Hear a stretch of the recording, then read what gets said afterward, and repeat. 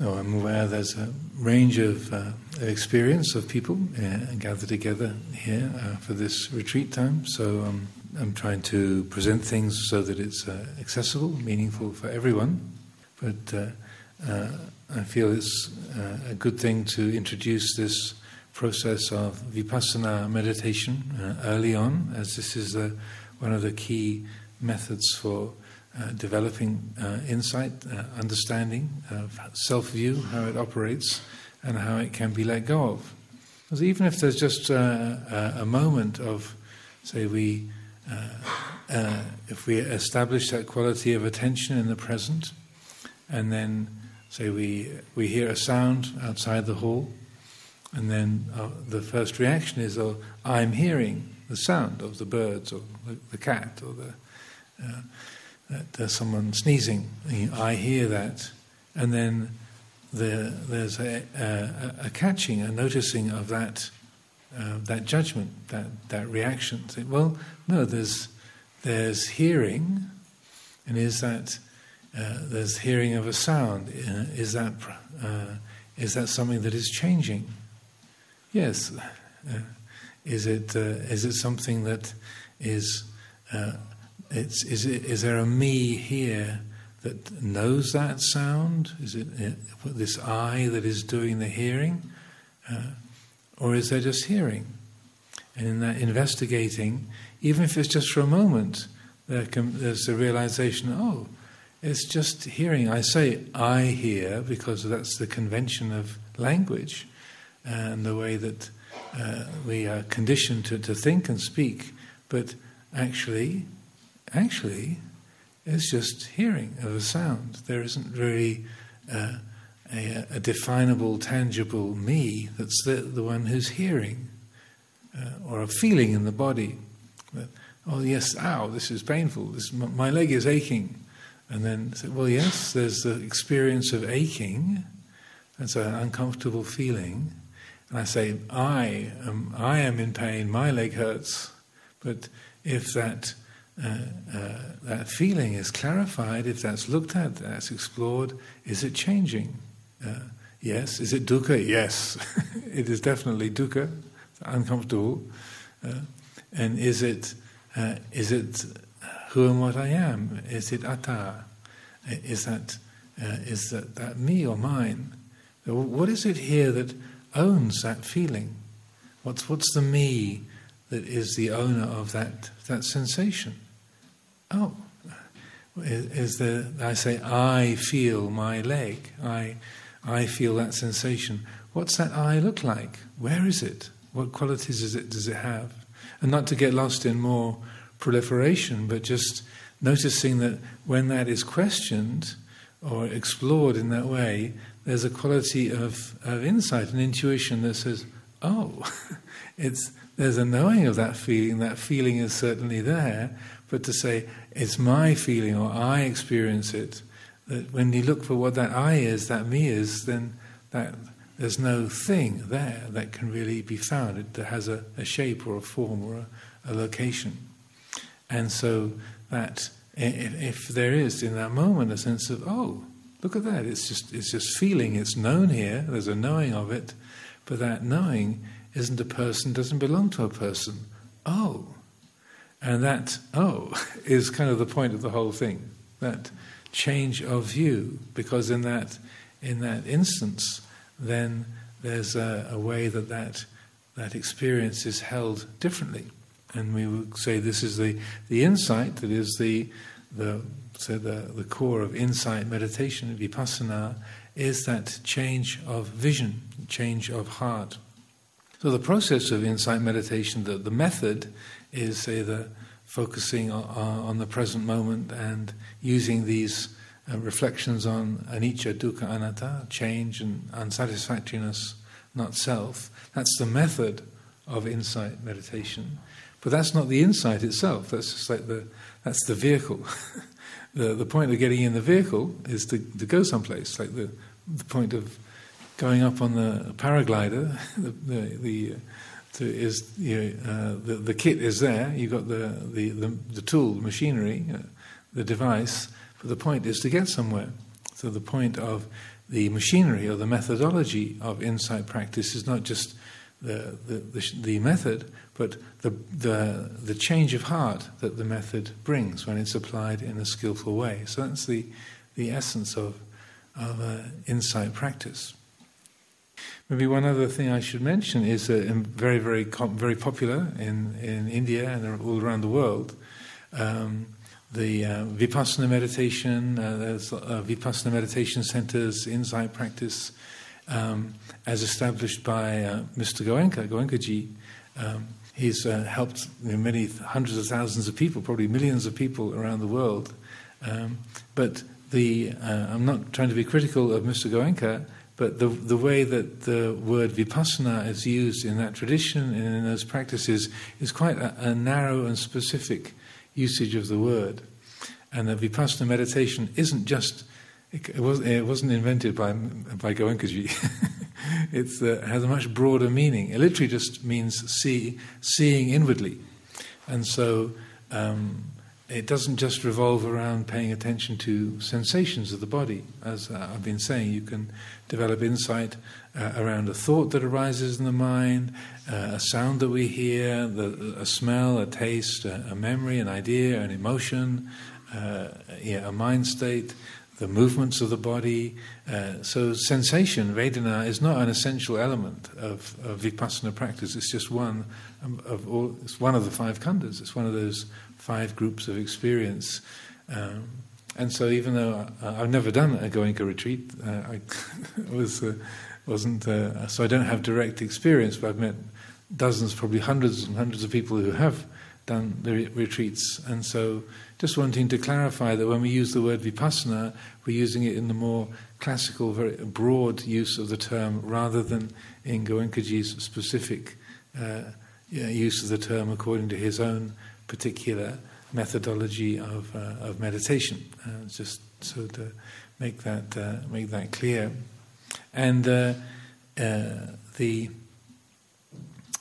use of this practice also, it's something that it doesn't have value just if there's some kind of very sort of powerful, strong, extensive meditation experience.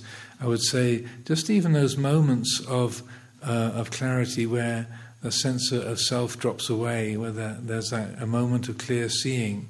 As Ajahn Chah would say, when if you're in a dark room, you only need the light to come on for a few seconds to see where you are in the room, where the door is and where things are, and then the light can go off again. But you know where you are, and you know how the room is set up.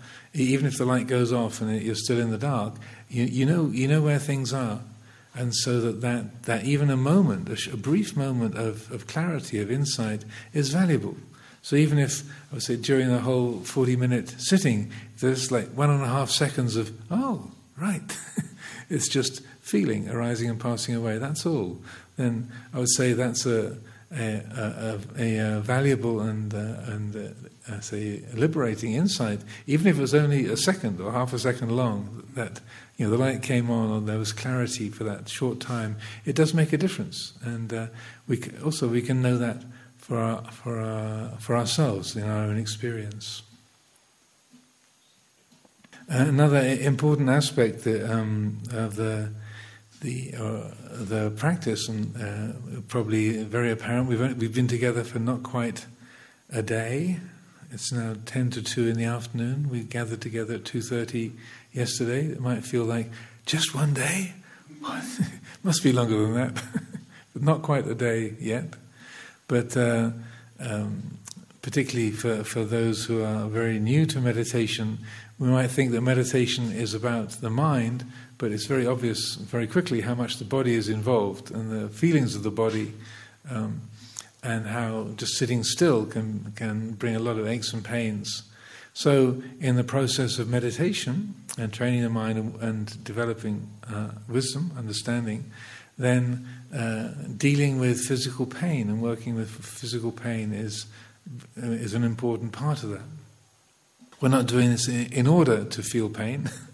It's not something that's intrinsically valuable or useful, but it comes with the package of being born, where we have bodies that are sensitive, and if we sit still for long periods of time, then aches and pains naturally arise.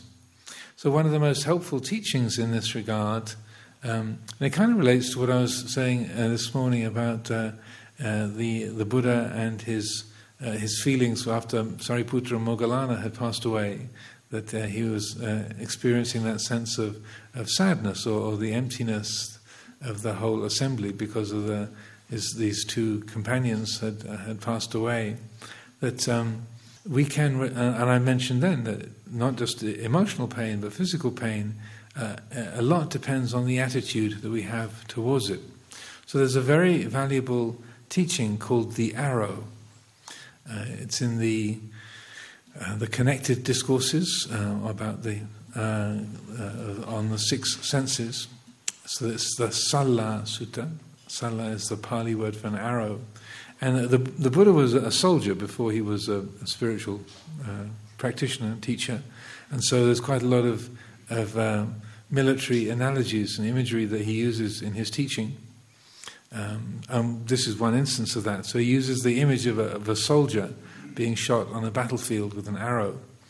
And he says the first arrow, if you imagine a soldier being shot on a battlefield, the first arrow of physical pain, nobody can avoid that. If you're alive, if you have a mind, you have a body, there's going to be pain. That's part of the package.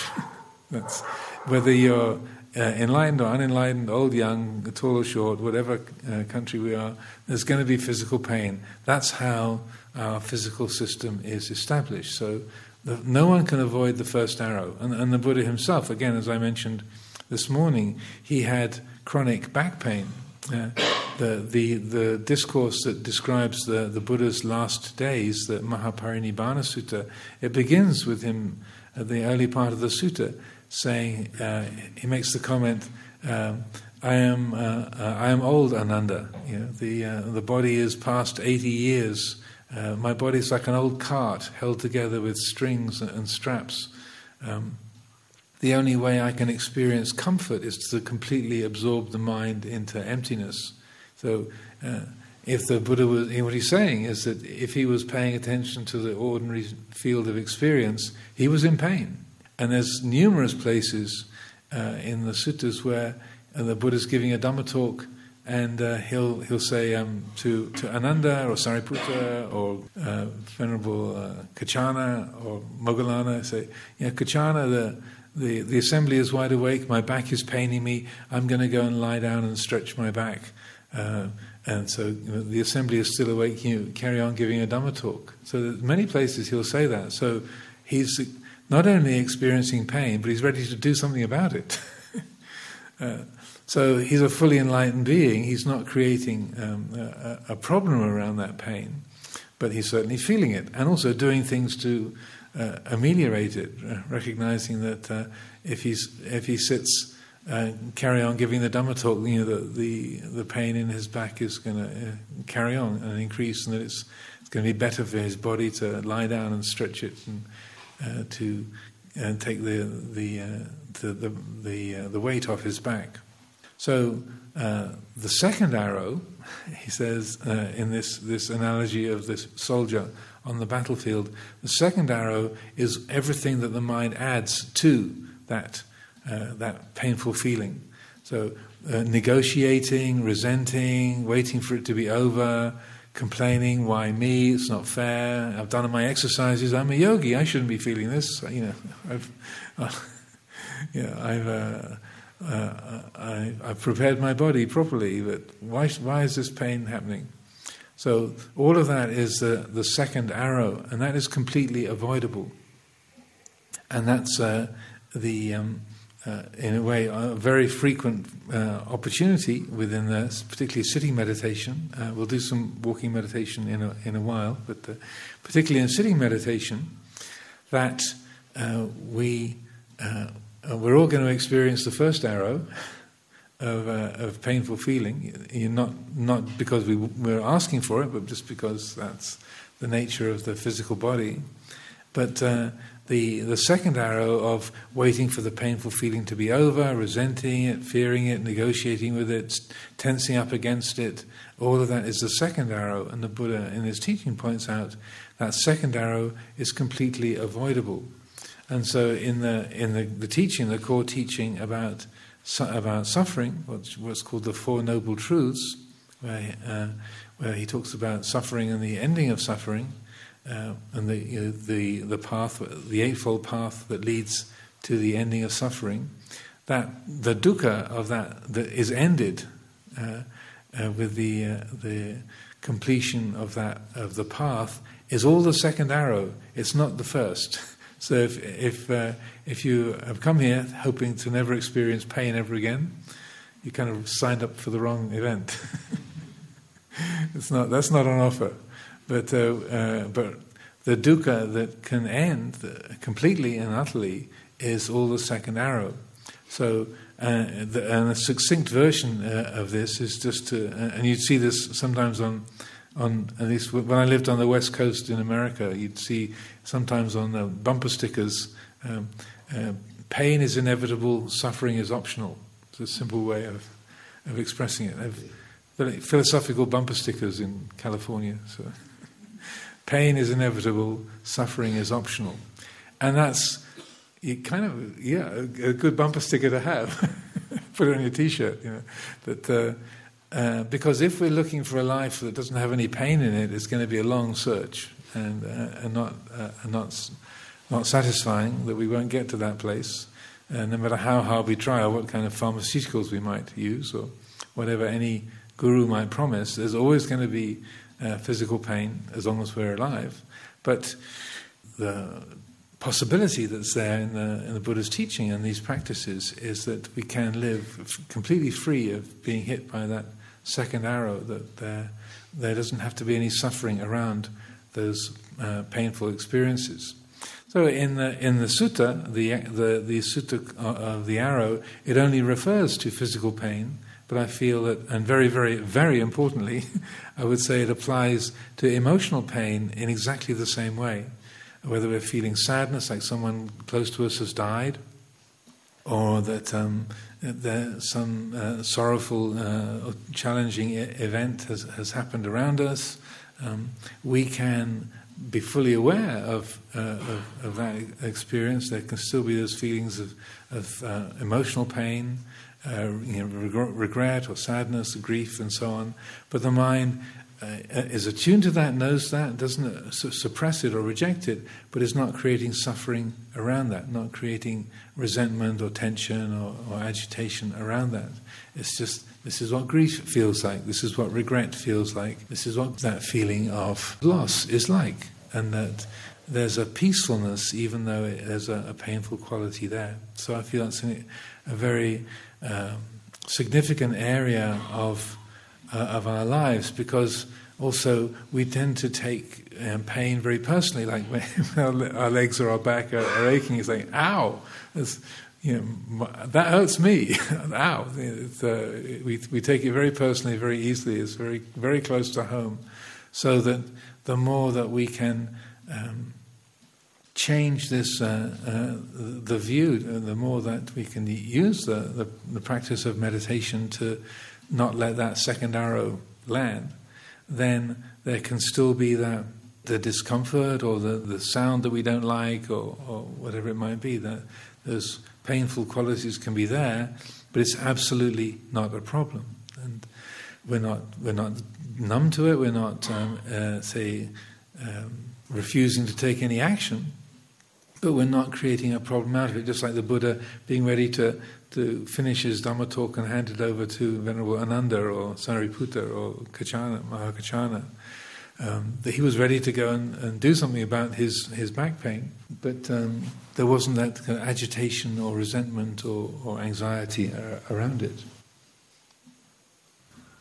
One of the other areas where teachings on these principles can be found, and later on I'll encourage us to chant that together, is the what's called the Discourse on Not Self, the Anatta Lakkhana Sutta. And so this is taken to be the second of the Buddha's discourses, the discourse on not self. And so after the Buddha's enlightenment, then he made his way from Bodh Gaya to Varanasi, to the deer park. You can still visit Saranath. Outside of Varanasi, they have the large Dhamek stupa, and it's preserved as a holy place to visit. And that's where the Buddha met up with his 5 former companions when he had this insight as a yogi that he was with a group of 5 other companions, and they were living on very, very little food, just a few rice grains each day, and practicing very severe austerities, ascetic practices. The Buddha, he was a bodhisattva at that point. The bodhisattva realized, we're working on the belief that more pain is better, and the more pain you can endure, then the more spiritual qualities you're developing. But what I'm experiencing, this is the most pain you can experience. This is the limit to which painful feeling goes. You can't experience more pain than this.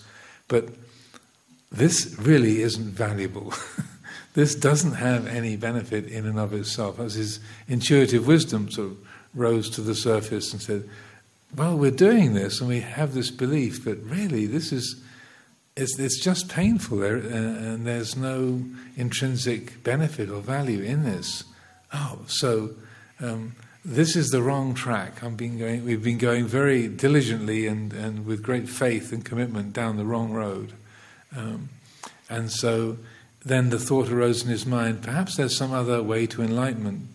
And he had a spontaneous memory of him as a child, when his father, King Suddhodana, was engaged in some ceremony. He, as a little boy, was sort of sitting off to one side under the shade of a tree, and he wasn't very interested in the ceremony that his dad was doing, and just sitting under the tree, and his mind became very concentrated and very peaceful. And then he remembered that moment. He thought, so at that time, my mind was concentrated, it was bright, everything was completely wholesome, it wasn't painful at all. It was really quite pleasant.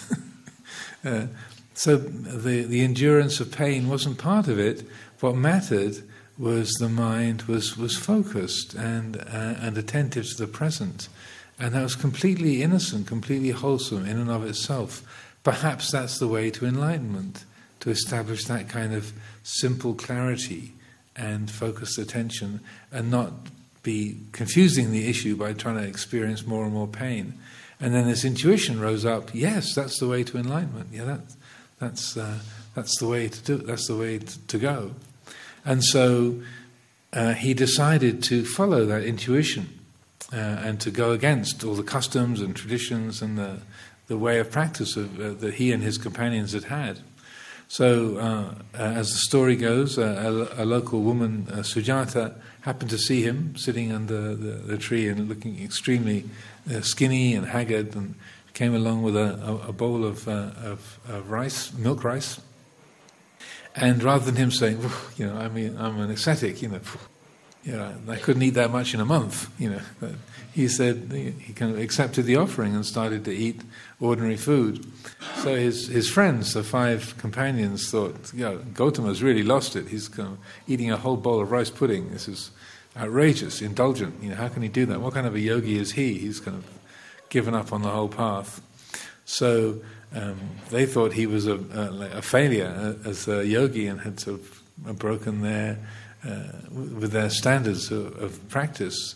But the bodhisattva, he had this intuition. No, this is the right way to go. I can't possibly establish clarity and calm in a consistent way with my body so emaciated. He was passing out. He was like blacking out and fainting because he was so emaciated, so skinny and so void of energy. As he said, he could touch the skin of his stomach and feel his backbone from the inside.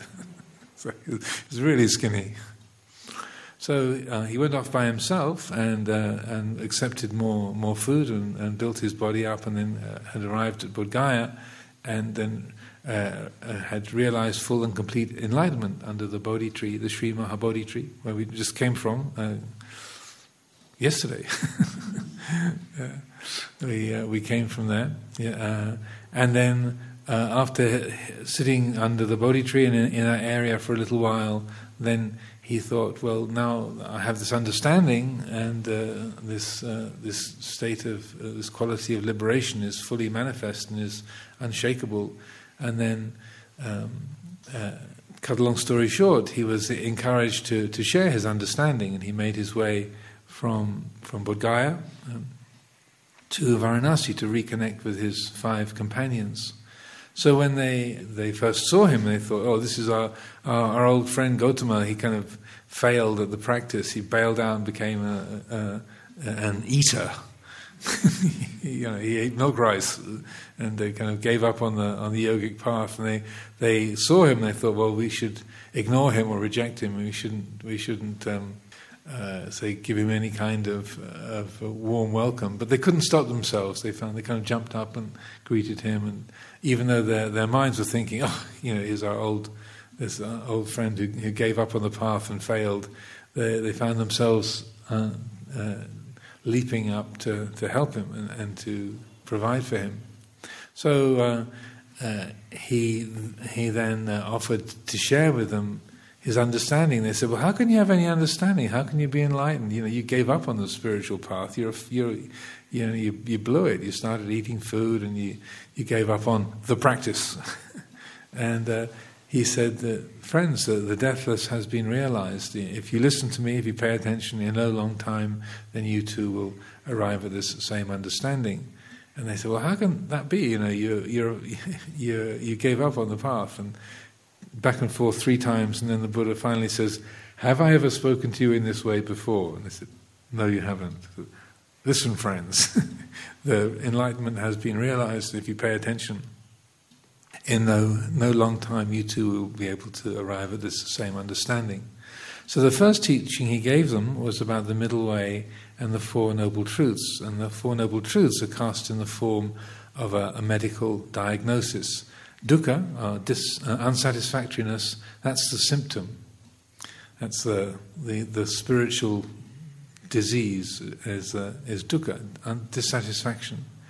And then the cause of the disease, the cause of the illness, is defined as craving, tanha. 3 kinds: craving for sense pleasure, the craving to become, and the craving to get rid of. Kama tanha, bhava tanha, vibhava tanha, which I'll get into in due course. Then the third noble truth is the prognosis. Is this disease curable? Dukkha nirodha. Yes, it's curable. And then the 4th one is the treatment. Is what is the way that cure can be effected? Is the noble eightfold path. And that was the teaching he shared with his friends, and that and I was referring to earlier that the ending of suffering, the dukkha nirodha, the ending of suffering that refers to, is all the second arrow. It doesn't promise an ending of physical pain or inconvenience, or that all your debts will be paid off, or that everyone will like you, but it does mean that you'll learn how not to make a problem out of anything. So that's what he shared with his companions, first of all, and of those 5, only one of them had the genuine understanding of what he was talking about, Kandanya, and he had the initial awakening level. He reached the initial level of awakening of stream entry. He understood what the Buddha meant, and then realized stream entry as he was sitting there listening to the Buddha in the deer park outside of Varanasi. And so then the second sutta, the Anatta Lakkhana Sutta, is following on from that first discourse. The first discourse is called the turning of the wheel of Dhamma, setting in motion the wheel of Dhamma. The second discourse is called the discourse on the characteristic of not self. And so this is where these essential teachings and where the practice of insight meditation is based really around the principles that are expressed in the the discourse on not self. And in that discourse, the Buddha starts off with this kind of analysis. He uses this analytical approach to experience, and he says, so the body, rupa, is it permanent or is it impermanent? Is it in a state of change or is it not? So it's in a state of change. Okay, that which is in a state of change, is that something that can be permanently satisfying or not? Is it subject to affliction or not subject to affliction? So it's necessarily it's subject to affliction. If it's in a state of change, it can't be permanently satisfying. That's an obvious conclusion. So if it's in a state of change and it can't be permanently satisfying, is it appropriate to say of it, this is mine, this is what I am, this is my true self? And they say, no, he tang bante. No, it's not. So we'll have time to explore this in more detail as we go along. But both the first teaching, or the turning of the wheel, and this second teaching, the background to them is the basic Indian philosophical landscape of there is an ultimate reality, that there's an ultimate reality which transcends our normal sensory experiential world. And so the first teaching, the Dhammacakka Sutta, is like when he's talking about suffering and the ending of suffering. The background to that is essentially the question: if there is an ultimate reality, why are we not? And that's the fundamental nature of what we are and what all things are. Why are we not happy all of the time? That's the question. Why is there? If there is an ultimate reality, if that's taken to be the fundamental truth of things, why are we not happy? Why are we not free? Why do we experience dissatisfaction? And so he starts off with that experience of dukkha. So, well, isn't this strange? Why is it that we don't experience or know that fundamental reality? And then he spells it out. It's because of craving, the different kinds of craving that create obstacles to that. When that craving has been let go of, then that the realization of that fundamental reality is actualized, and the liberation comes with that. So that only having explained it in that way, only one of the disciples, only one of his friends understood to an initial degree. So the second sutta, Anattalakkana Sutta, is kind of spelling it out in more detail. Okay, they didn't get the whole thing that time. Let's open this up a bit more. Let's kind of examine this a bit more closely. Let's look a bit more deeply into how this works, where these qualities of attachment and craving get located.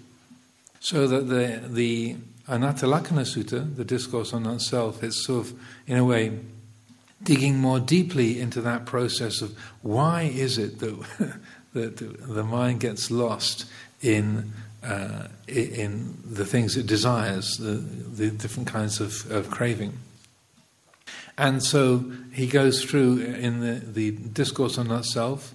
The background to that is if there is an atta, if there is a true self, if there was a fundamental reality that's a true Atman, then that Atman would have the qualities of being, consciousness, and bliss, Sat, Chit, Ananda.